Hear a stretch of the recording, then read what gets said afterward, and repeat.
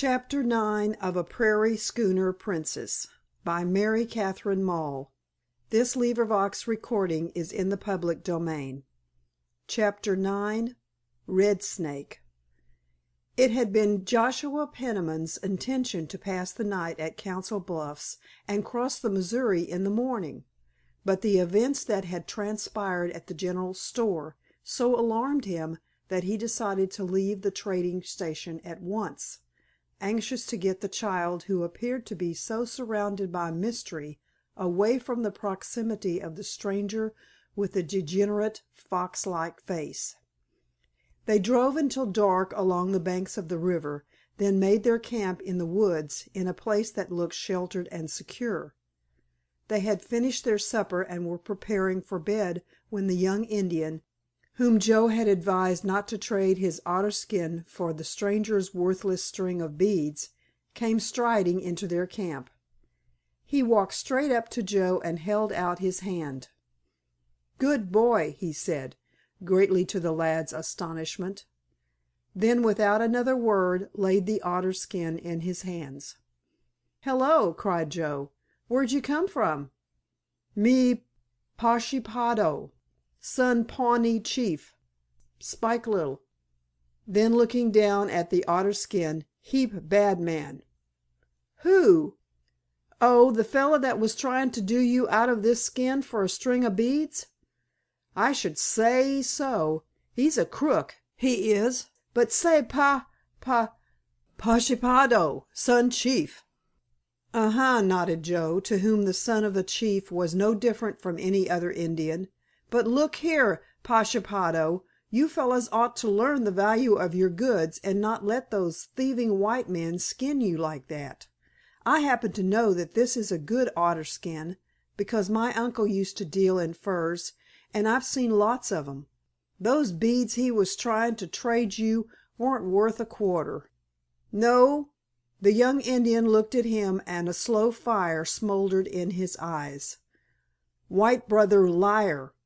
Take 'way red man's land, take 'way red man's furs, take 'way red man's wife, give red man fire water." Mr. Peniman had come up to hear what the Indian was saying. "That's true," he said gravely. "The white men are setting a bad example to their red brothers, I fear." Then after a moment's pause, "Do you know who that man was, Pashepaho?"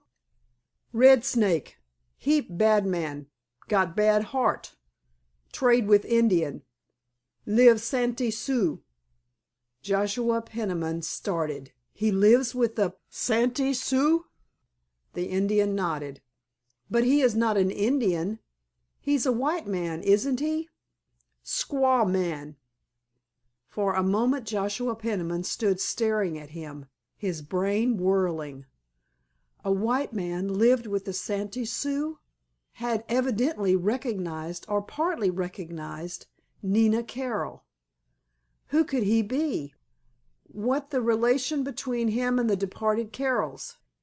What could be the meaning of this tangle in which he had involved himself by taking into his custody the friendless child of the white man who had been slain by a Sioux arrow? The young Indian pointed to the pelt, which still hung carelessly over Joe's arm. "Me give," he said. "Pawnee heap white man's friend." "You mean you want to give me this skin?" cried Joe.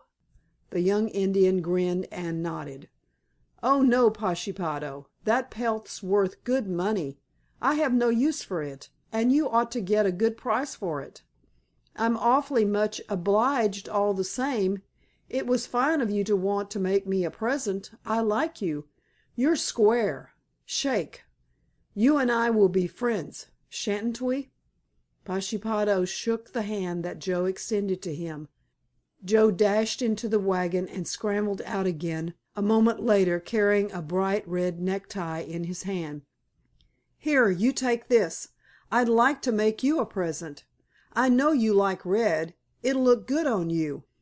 Pashepaho took it eagerly, scrutinizing the brilliant bit of silk with the pleased smile of a child. Then he proceeded to wind it about his head, tying it in a knot in the back and letting the ends hang down over his shoulders. "There, that looks fine. I knew it would be becoming to you," cried Joe, without any intimation that that was not the accustomed manner of wearing neckties. The Indian looked from the boy to his father with a pleased grin. "You sleep?" he asked. "Yes, we're going to camp here tonight," answered Joe. "Me sleep, too." Joe brought him out a substantial supper, which he ate squatted on the grass beside the wagons, and when the family settled down to their night's rest he lay down beside them with his blanket over his head. It was long past midnight when Joe was wakened by a slight movement at his feet. He had heard no sound. Spotty was standing, his ears cocked forward, and the young Indian, motionless as a statue, stood with bow bent and arrow in rest. "What's the matter? What do you see?" cried Joe, springing up. "Sh!" whispered the Indian. For a moment longer he stood, then discharged the arrow and at the same moment let loose a blood curdling yell that roused the family and set the children to screaming. Mr. Peniman leaped wildly to his feet. "What is it? Where are they?" he shouted, but the young Indian laughed and snapped his fingers. "Gone!" he said with a gesture of wide flight. "Red Snake coward. Think Big Chief come." "Red Snake? Was Red Snake here? How do you know? What was he doing? Were there other Indians with him?" Pashepaho shrugged his shoulders. "Me know he come. Me come. He scare. He run 'way. He no come more. Think heap much Pawnee here." He chuckled to himself, but Joshua Peniman did not join in his merriment. He knew now that a deadly enemy was following them, and that while Nina Carroll was in their hands there could be neither rest nor security for the family. They rose early and taking a grateful farewell of Pashepaho started their way. In the fresh light of early morning they caught their first glimpse of Nebraska.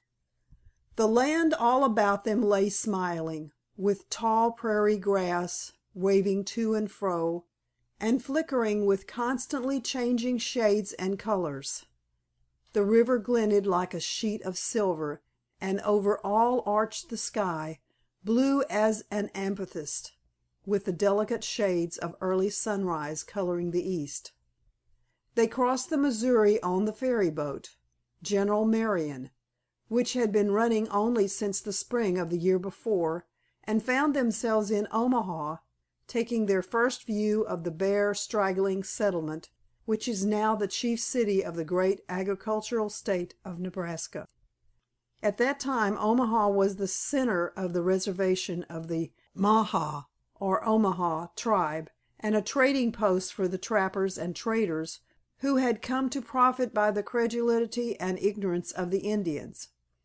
Missionaries were here who had come to carry Christianity into the wilderness, and a few white settlers who at that date had found